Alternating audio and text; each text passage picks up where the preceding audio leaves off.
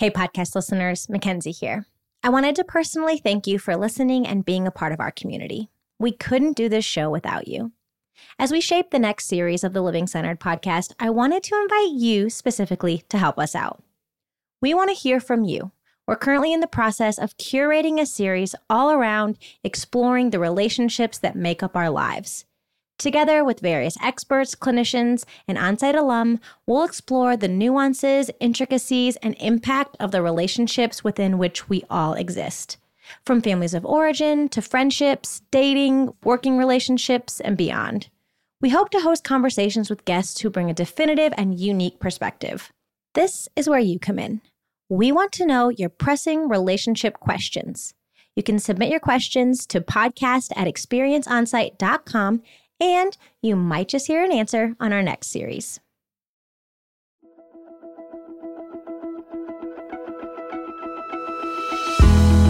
What I always like to say to people is that like a dysfunctional family and a loving family are not mutually exclusive. And, you know, in adult child recovery, we have to talk about our upbringings. And it's really important that people know that it's not about like placing blame or like throwing our families under the bus. But in order to heal, we have to like understand the causes and conditions that made us the way that we are. Welcome to the Living Centered Podcast, where we enter into honest conversations about pursuing a more centered life, rediscovering, reclaiming, and rooting in to who we truly are. I'm your host, Miles Adcox. I'm your host, Lindsay Nobles. And I'm your host, Mackenzie Vogt. Hey everyone, I am so excited to introduce you to today's guest, Andrea Ashley. Andrea is the host and producer of Adult Child, a weekly podcast about the impact of growing up in a dysfunctional family. Andrea grew up in an alcoholic home and was the only child of an alcoholic mom and dad. She turned to drugs and alcohol at age 12 and became the focus of the family for the next 7 years until she found sobriety. During this insightful conversation with Lindsay and me, Andrea shares her story of growing up in a loving but dysfunctional family and how after 9 years of sobriety, she came to the realization that her next level of healing was going to require her to take a long look at the impact of her earliest years and how they were showing up in her current life and her relationships. She came to the realization that she was an adult child. So join us for this interview to learn what an adult child is, how we can reckon with our past, and how we can name the pain of our past without placing blame. This is an enlightening conversation for us all, and through humor and transparency, Andrea takes us on a journey. So without further ado, meet Andrea Ashley. I'm so excited for this conversation today. Andrea and I connected a couple of months ago now, and from the moment I first talked to her, I just thought, one, she did such an amazing job of sort of articulating her lived experience, and I thought immediately that she'd be a great guest because I think that some of the challenges and struggles that you have overcome are just things that are so prevalent in all of our lives. And so I just loved the way that you gave voice to them. And I learned so much in our brief conversation. So I'm so excited for more of our audience to hear from you. Super. Yeah. Overcome or overcoming would probably be more appropriate. Yes, totally. Right. In process. Yeah. All in process for sure. So initially my tagline was like former shit show, but I realized that that's not appropriate. It's a recovering shit show, right? Because that means I'm still a shit show from time to time and wouldn't have it any other way. Yes. That's awesome. Yeah.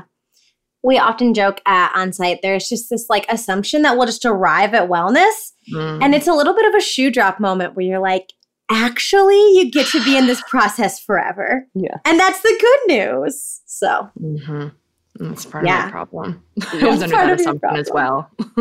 Yeah, you are the host of the Adult Child podcast, and it kind of just give people a glimpse into growing up in dysfunction and how you kind of like spent the last couple of decades, you know, seeking healing and being in that process. What made you decide to start a podcast and prompted you to start telling your story? Oh God, it's a long story. Where do I begin?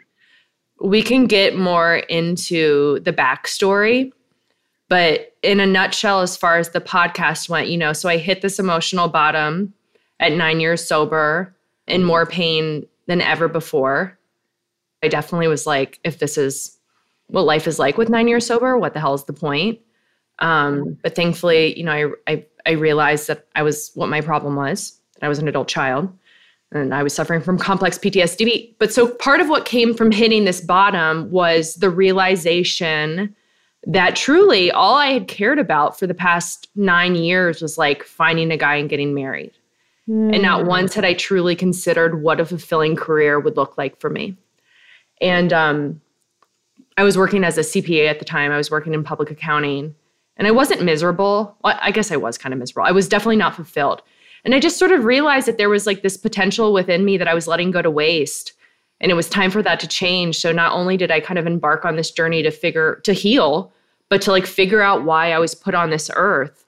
And it truly was just this crazy experience of just like divinely inspired interactions. And a lot of it was just like me connecting with other people in bizarre ways and just seeing that my gift is what I like to say is like, I'm like unabashedly vulnerable and authentic.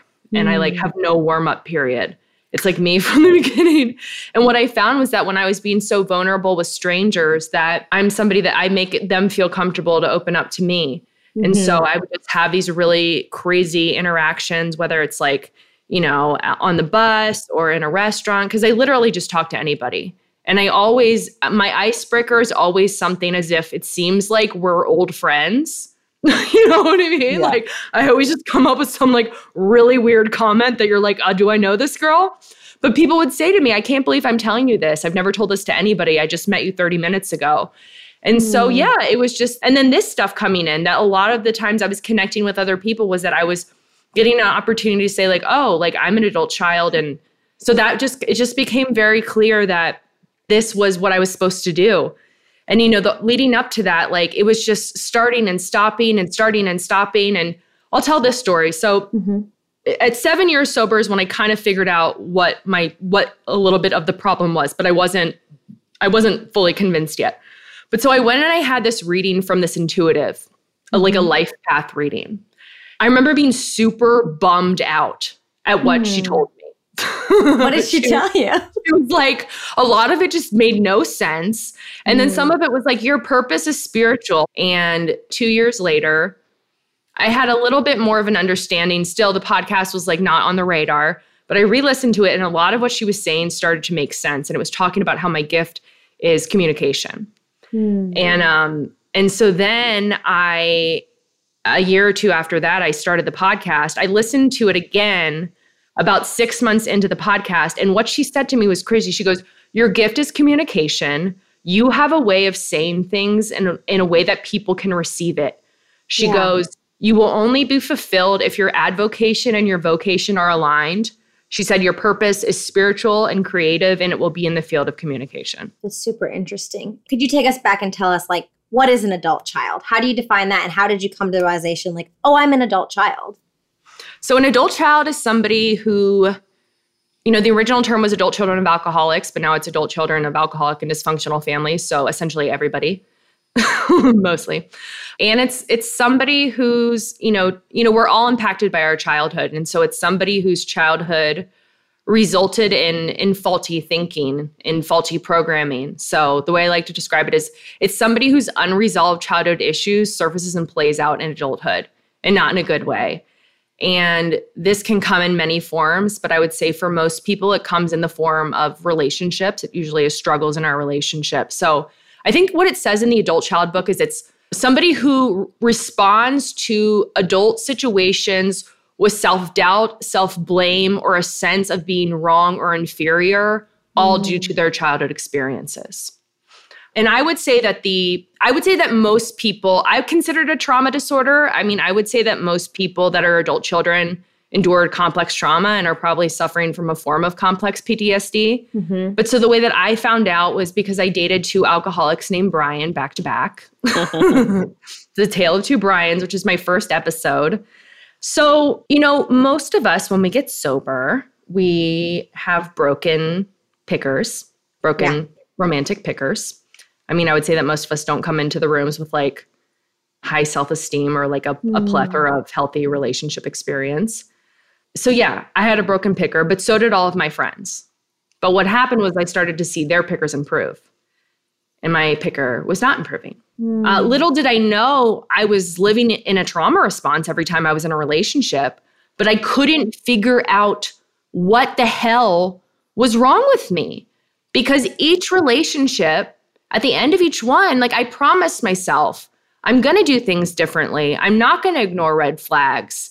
And I was completely incapable of doing so. And thank the Lord, I was not somebody that hopped from one to the next relationship. And so I dated Brian number 1 at 7 years sober.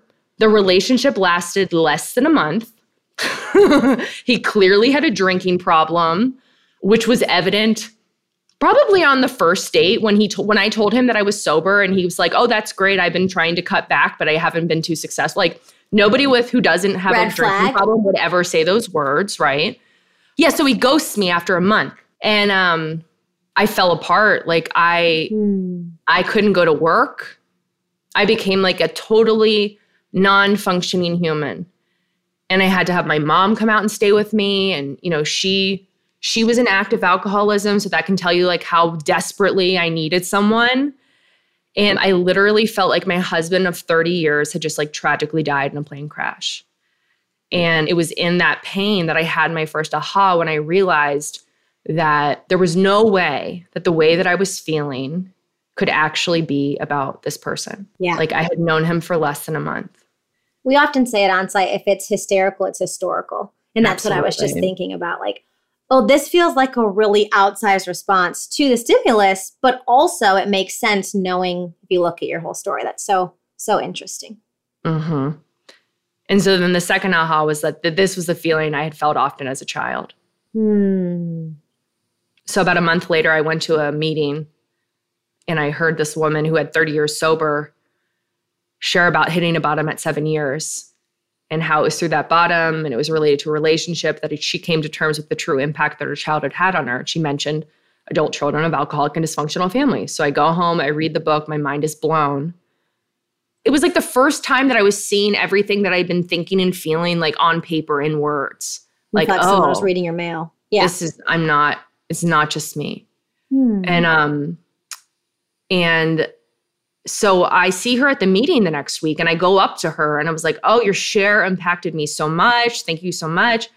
She goes, "That's great." She's like, "I just want you to know though, that like just reading that book isn't going to be like enough." She goes, This is your life's work, Andrea."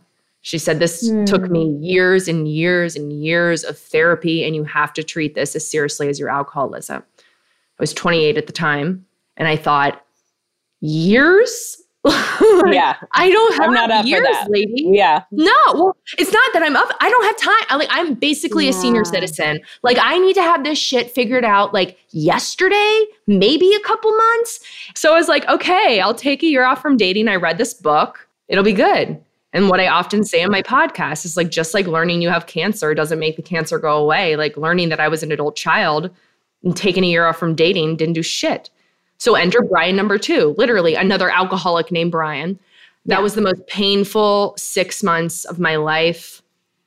I reached new depths of pain. I mean, I was leaving work at 11 in the morning to go pull him out of bars. It was absolute insanity. So like I just felt strung out all the time. And how was your sobriety in this time? I mean, you stayed sober? I stayed sober. I think what's good for me is like, I got sent to treatment for the first time in the 8th grade. Like people like talk about like how it's fun and then it's fun with problems and then it's just problems. Like that fun window was like really, really, really short for me. So I feel like that's something that you hear about and like you read about in the book, like talking about like, oh, I just want to go back. Like some people have 10, 20, 30 years of where drinking was fun and not really a problem. I didn't have that. So I don't really have to battle with that illusion of like, oh, I'm just going to go back to the like, it sucked. Yeah. Like it sucked. I was miserable. I didn't have any friends. So I guess that's a blessing, right? It's like, I know it wouldn't be any better. But, you know, the whole time I've never strayed away from the program. I mean, obviously there's been times where like I haven't been working a great program, There's been plenty of times when I'm not honest with my friends and my sponsor about my relationship stuff. But no, I mean, it's amazing that I stayed sober. But so it was at the end of that relationship that I was like, holy shit. What I realized was that like, that this is why I drank. You know? And like, I knew that alcohol was always a symptom. But I think I learned through that experience that like my alcoholism was just a symptom. And that my core wound is the disease of family dysfunction and everything that was ingrained in me and everything that was like passed down. But it was just so like, it was just really relieving to like know that what my problem was. Because I just spent so many years not knowing what was wrong with me. And that's when everything changed. You know, I found a therapist who really specializes in this stuff. So that's the thing too. And that is a very common experience for adult children. We go to therapists for years and none of this can like tell us what the our problem is. Nothing comes out about this. No, they don't pinpoint it on this. It's the experience of so many people. Why is that? I don't think that enough of them are educated enough on complex trauma, to be completely honest.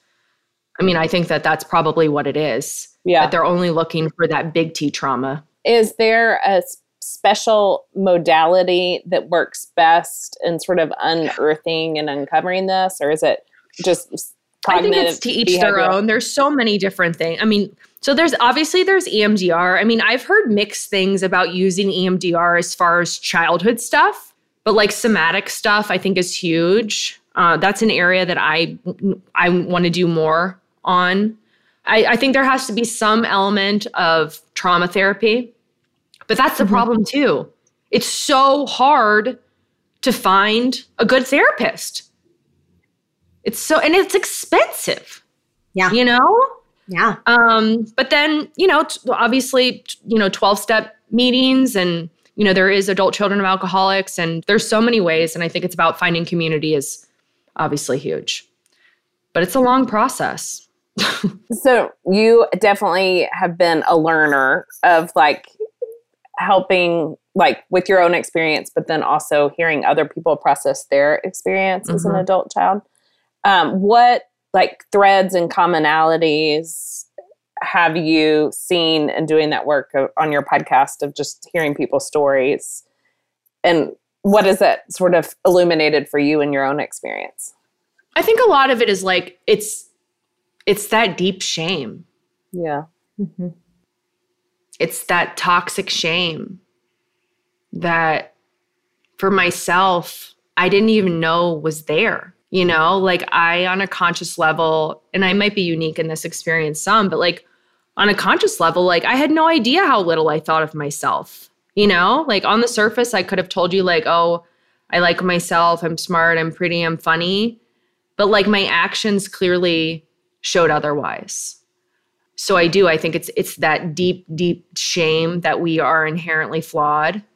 You know, they say that toxic shame is when shame becomes internalized, right? So when an emotion is internalized, it no longer functions as an emotion and becomes one's identity.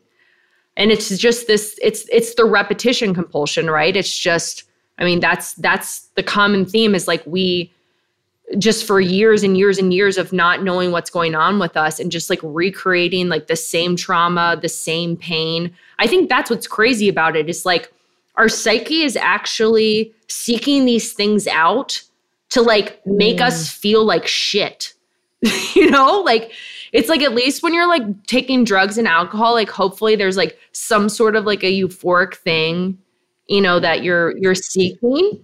But with this stuff, it's like I literally was picking people who would abandon me, like who would trigger my fear of abandonment, you know? But yeah, I think the common theme is like just people spending years not knowing what was wrong with them. And then finally having the answer. And that's why I think that this topic is so important that it gets out more because a lot of people don't know about it. Yeah. A lot of people in recovery already. Totally. What are there like practical tools now that you're aware of it that sort of like help you catch your behavior of like, hey, like I am not showing up in my full adult self? And like, what are some of the things that you kind of practice to stay present and grounded in who you are as a... Well, I can share one thing that happened that was kind of like a really good, what's the word I'm looking for? It showed my fruits of my labor. I guess it was back in like February. I started talking to this guy. So I took a lot of time off dating, a lot. But so we started talking, and it was like the first time I had felt those feelings, like really connected with somebody in a while. What I realized is like, I think it's so important that we do the work single. Like there's work that needs to be done single. But then unfortunately, and I really wish it didn't have to be this way, there's like more work to be done in relationships.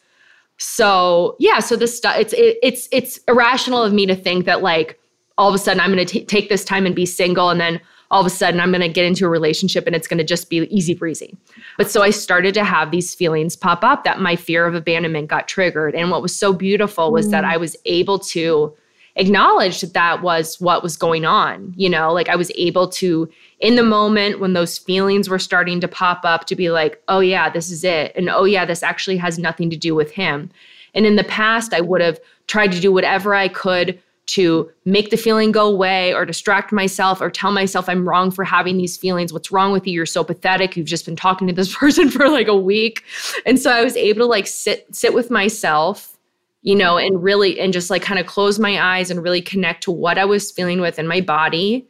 And, you know, the inner child stuff has been a piece that's kind of, I've struggled at times to connect with, but I imagined myself as like a little girl. And I was just telling her, I will not abandon you. You know, I will not abandon you. And so then what ended up happening was a red flag came up. And I called like a friend who's a therapist, and I was like, this is like 100% like hell no, right? And they were like, when I was feeling these feelings, like in the past, I would have called up and I would have been like, he just sent me a text that has a period instead of an exclamation point. Like, what do you think that means? Or, you know, I would like call them and be like, he hasn't texted me back in 20 minutes, like, and have them like reassure me. And this time I was like calling up people like, hey, my fear of abandonment is really getting triggered right now. So it was like, it was more putting the lens on me instead of like putting it on the other person and their behavior. Yeah, what they're doing wrong. That makes sense. Mm-hmm. Yeah. So that was huge and probably like way less annoying for my friends. But I love that you still reached out to community, because I think I have to. What someone could take from this story is like, oh, I don't need the reassurance from anyone else, so I should just deal with this on my own. But I loved how you reached out and just said, hey, I'm approaching this from a healthier place. My fear of abandonment is popping up. Mm-hmm. Do you concur with me that this is something I should be concerned about? What can I do different? So I called somebody right away and I was like, this is a red flag. And like, this is a non-negotiable, right? And they're like, yes, it's absolutely a non-negotiable. So then he kind of ghosts me at the same time, because I think he knew that I was going to figure him out.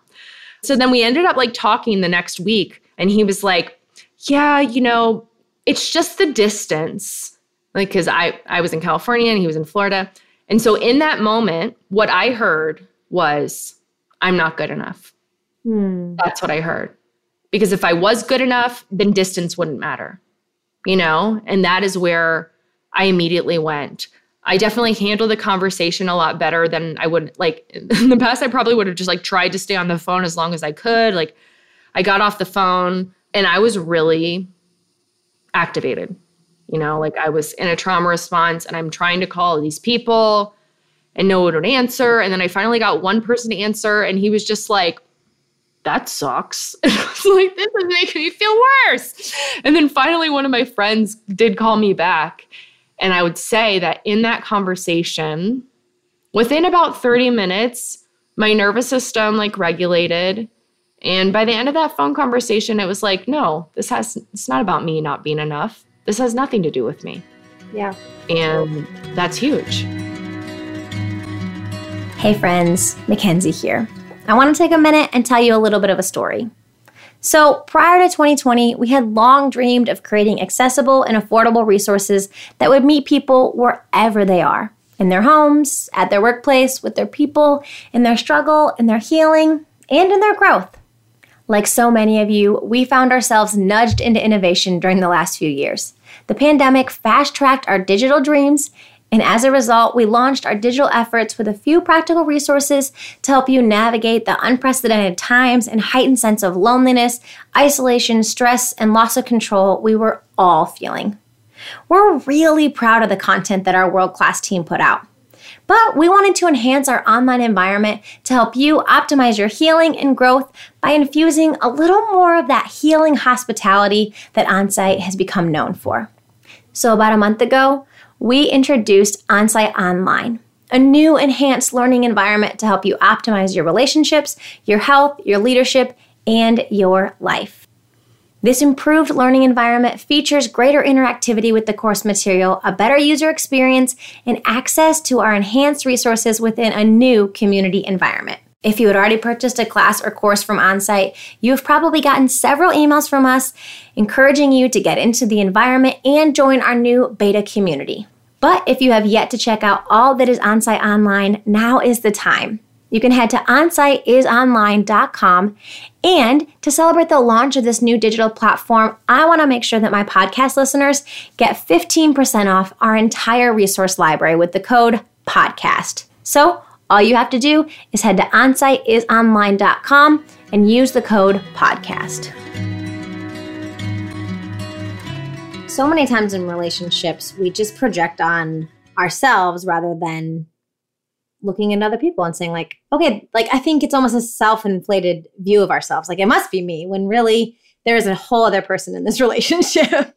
The other thing that struck me when you were talking was how often we give terrible advice to people that are trying to navigate dating and the modern age. You know, it's hard enough as it is. And then it's like you get your friends involved and want to hear their feedback. And a lot of times it's not horrible. helpful. And I do it too, for sure. Of like, it's like you want to be encouraging. And so I think sometimes you don't say the thing that is direct and truthful about the things that the person can control. And so I just feel encouraged about like, how do I do that better? How do I be really truthful about reflecting them back to them, and like the opportunity for them to stand in the power of who they are, and, you know, realize that they're dealing with people that are unhealthy and that it's not about them. And that's like my superpower. I'm a motivational roaster. Speak more to that. Well, I'm gonna build you up. I'm gonna roast you at the same time too, you know, because that's what I need. I'm just like, give it to me straight. It's not for everybody, but for the people that it does resonate with, it works beautifully. But like, I need to just tell it to me straight, you know? Yeah. My big message is like, there's nothing shameful about or embarrassing about like any of this stuff, you know? Yeah. It isn't. There's nothing to be ashamed about. So that's why I just tell all my cringy stories, to let people know that it's hard. I embrace it. Have you kind of started the conversation by saying like, I just jump right in. Like you know, ask people questions that feel like we've known each other for 30 years. Like have you always been that way? Or I would make up that maybe that is a result of being in recovery. And the people that I know that are in recovery are some of the most vulnerable people and connecting people. I just would love to hear a little bit more about that. Well, I think that part of it is being an only child, but like my parents and like they took me out to, and we should maybe touch a little bit about my childhood too, because it probably would be helpful for people to hear. But my parents like took me like to like client dinners. I just had a lot of conversations with adults. So I feel like I just got very comfortable talking to adults.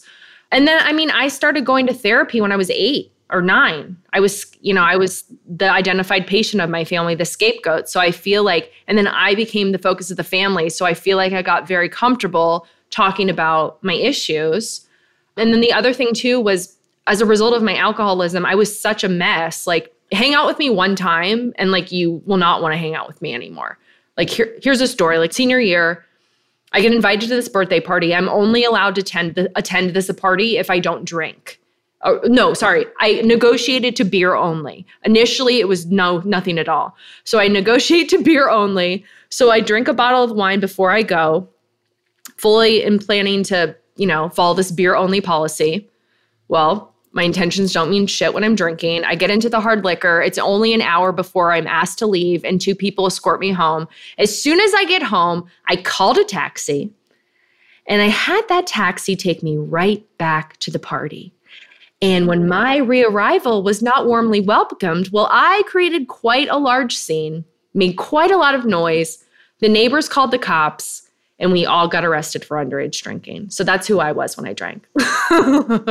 So I had no friends, but I would literally walk around the suburbs that I grew up in and I would just talk to random people to try to find people to hang out with. And I've always been a question asker. So you mentioned a little bit of your childhood. Like what did that look like? Give us kind of a overview. Yeah. So what I always like to say to people is that like a dysfunctional family and a loving family are not mutually exclusive. And, It's a good distinction. In adult child recovery, we have to talk about our upbringings. And it's really important that people know that it's not about like placing blame or like throwing our families under the bus. But in order to heal, we have to like understand the causes and conditions that made us the way that we are. But what I also like to say too is like the stuff doesn't just like pop out of nowhere. Like our parents are just a product of their upbringing just as we are. So we often say like at Onsite, like it's not about blaming, it's about naming it. And so I think, was there for you a part of this process, like naming this and an ability to process it? Like I think we talked about earlier where people don't do this work. They get into recovery, they're sober and they don't do the work because I think there is this fear of, what does it mean if I do think dysfunctional family and loving family are mutually exclusive? What does it mean if I start to identify some of the ways that we're dysfunctional? What does that mean for me? What does that mean for my family? How to make sense of that? And it's scary. So what did that process look like for you?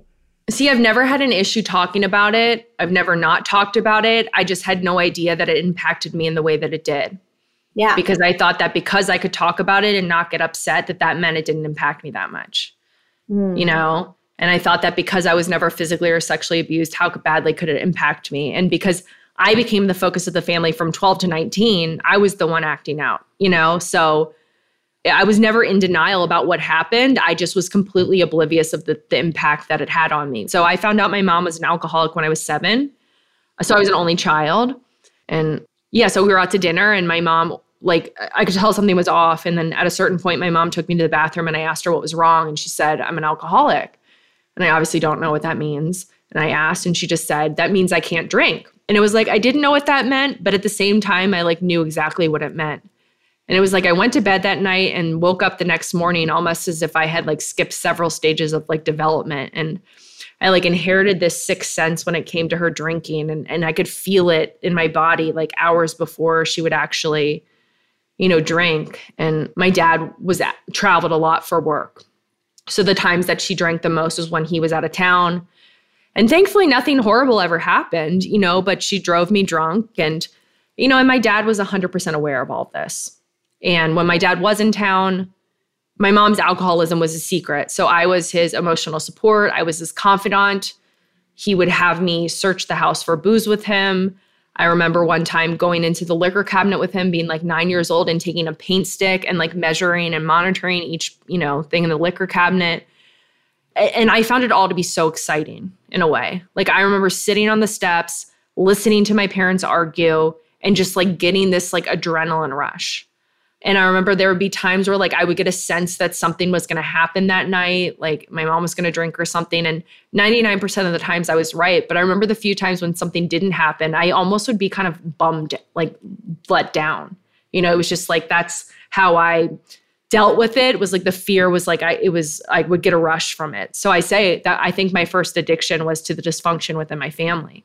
This is what I'll say, like 75% of the time, like things were fine. My mom he was a binge drinker, other than that, like, that's what I say. I have way more happy memories than sad or bad ones. Like we did a lot of fun things and from the outside, it was all about image, right? Like it was like, as long as things look okay from the outside, there's no problems on the inside. And I'm sure that my dad continuing to like go out of town and work as much as he did was a way for him to deny what was actually going on. But it wasn't until I was 12 that he was the very first time that he told me, don't get into the car with your mom. She's been drinking. But so then I woke up one night, I was 9 in the middle of the night, and I just felt like I was going to die if I didn't sleep in my mom's bed. Like just like this intense separation anxiety. And it started this pattern where I would fall asleep in my own bed. And then in the middle of the night, I would wake up and I would go switch places with my dad and he would finish the night in my bed. And they sent me to a therapist. And I remember asking my mom years later, did you ever tell that therapist that you were an alcoholic and that you and dad fought all the time? And her response was, no, it didn't seem relevant. So I became the identified patient of the family. And then at 12 is when I started drinking and using drugs. And you know what? That worked. That fixed the family. My mom stopped drinking as much and my parents stopped fighting as much. And so I got sent to rehab for the first time in the 8th grade and then spent the subsequent years in and out of rehabs and boarding schools and outpatients and then finally got sober at 19. But that worked. That kept the family intact. And because their attention was that now. Because they had to like come together to deal with me. And once I got sober, well, that's allowed for the floodgates to open for them again. So thanks for sharing that. It's really hard. So, but I knew I could tell you all of these things. I could I could recount all of these stories. But I just thought because I had no emotions in talking about it. And also because a lot of kids don't know what's going on in the home. I knew everything that was going on, but I literally had no idea that I didn't think any of that was trauma. You mentioned that like a parent's was so important to your family. And then sort of in doing this work, you're uncovering your own experience and sort of as a byproduct, speaking to their experience some. How have you navigated that well or in a way that is respectful or? Absolutely. I put a lot of thought into it. I spent a lot of time. So my second episode is like where I kind of get into everything that I just shared with y'all. And so I really put a lot of thought into it and talked about it a lot with my therapist. Like, do I say anything? Do I say nothing? I came to the conclusion that it's like very important that I share that part of my story, And so when my mom first found out a podcast, she goes, "Can you please not talk about us?" And I said, "Well," I was like, "I want you to know that like, I am going to be talking about it, but I'm doing it in a very loving and respectful way. And I'm making an emphasis on that a loving family and a dysfunctional family are not mutually exclusive." And so they were okay with it, and my mom was listening in the beginning. I don't know if she does anymore. I don't think my dad has. But you know what? I love them and they're very, they're proud of me in the way that they can be. My grandmother is a huge fan of my podcast. And so she's like 86 years old. Her only other child, so she's my mom's mom. So my mom's the alcoholic, and her only other son died at 50 from alcoholism. And so it's just been like really cool to connect with her on this. I never grew up around her. And so this podcast and kind of these experiences she like listens to me and all my cursing every week and she loves it. That's awesome. But it's hard. I would imagine it would be very hard of figuring out like, I want to have agency of my own story. This impacts so much of it. And I think a big part of your message is like making this known because so many people don't. And I don't think there's an ability to talk about being an adult child without talking about the dysfunction that brought you there. And so I commend you for doing it in a respectful, kind way, but having agency of your own story. Well, that's the thing too, is like, and I've had this experience myself and it's very common. It's like once one starts to break away from the dysfunction, the rest of the family views that as a threat. Yeah. And so like naming the dysfunction becomes the problem rather than the dysfunction itself. And so a lot of times they'll try to do whatever they can do to rope you back in. So my whole thing is like, I don't participate in the dysfunction, but I also don't participate in the denial.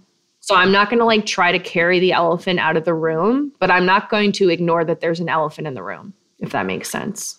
Yeah, that makes total sense.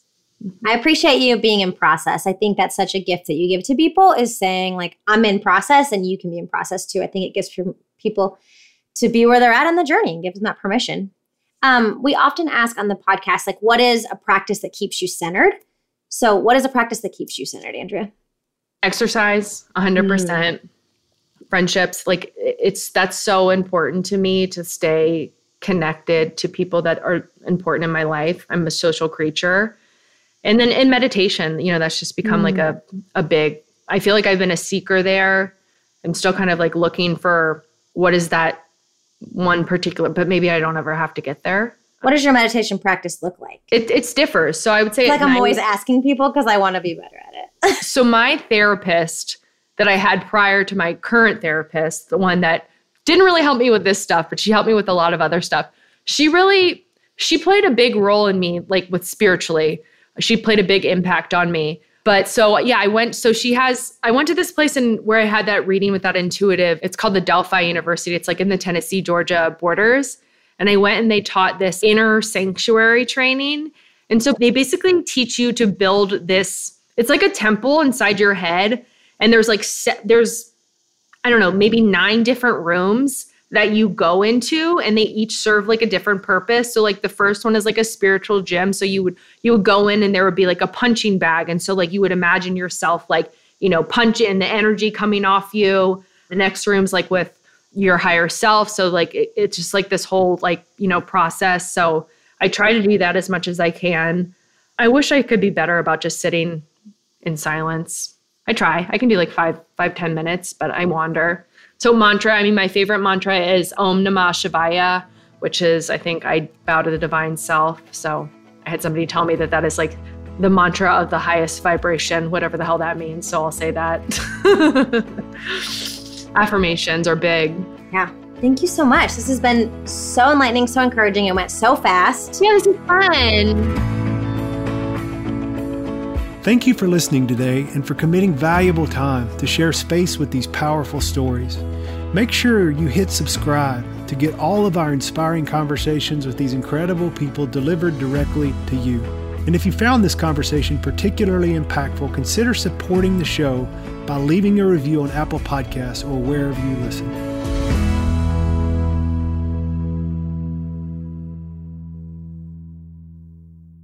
When our emotional health is suffering, many of us begin to feel alone and overwhelmed. If you're in that place right now, we deeply encourage you to ask for help. If OnSite can support you in connecting the dots with one of our programs or other offerings, our admissions team would love to connect with you. Simply call 1-800-341-7432 or visit onsiteworkshops.com.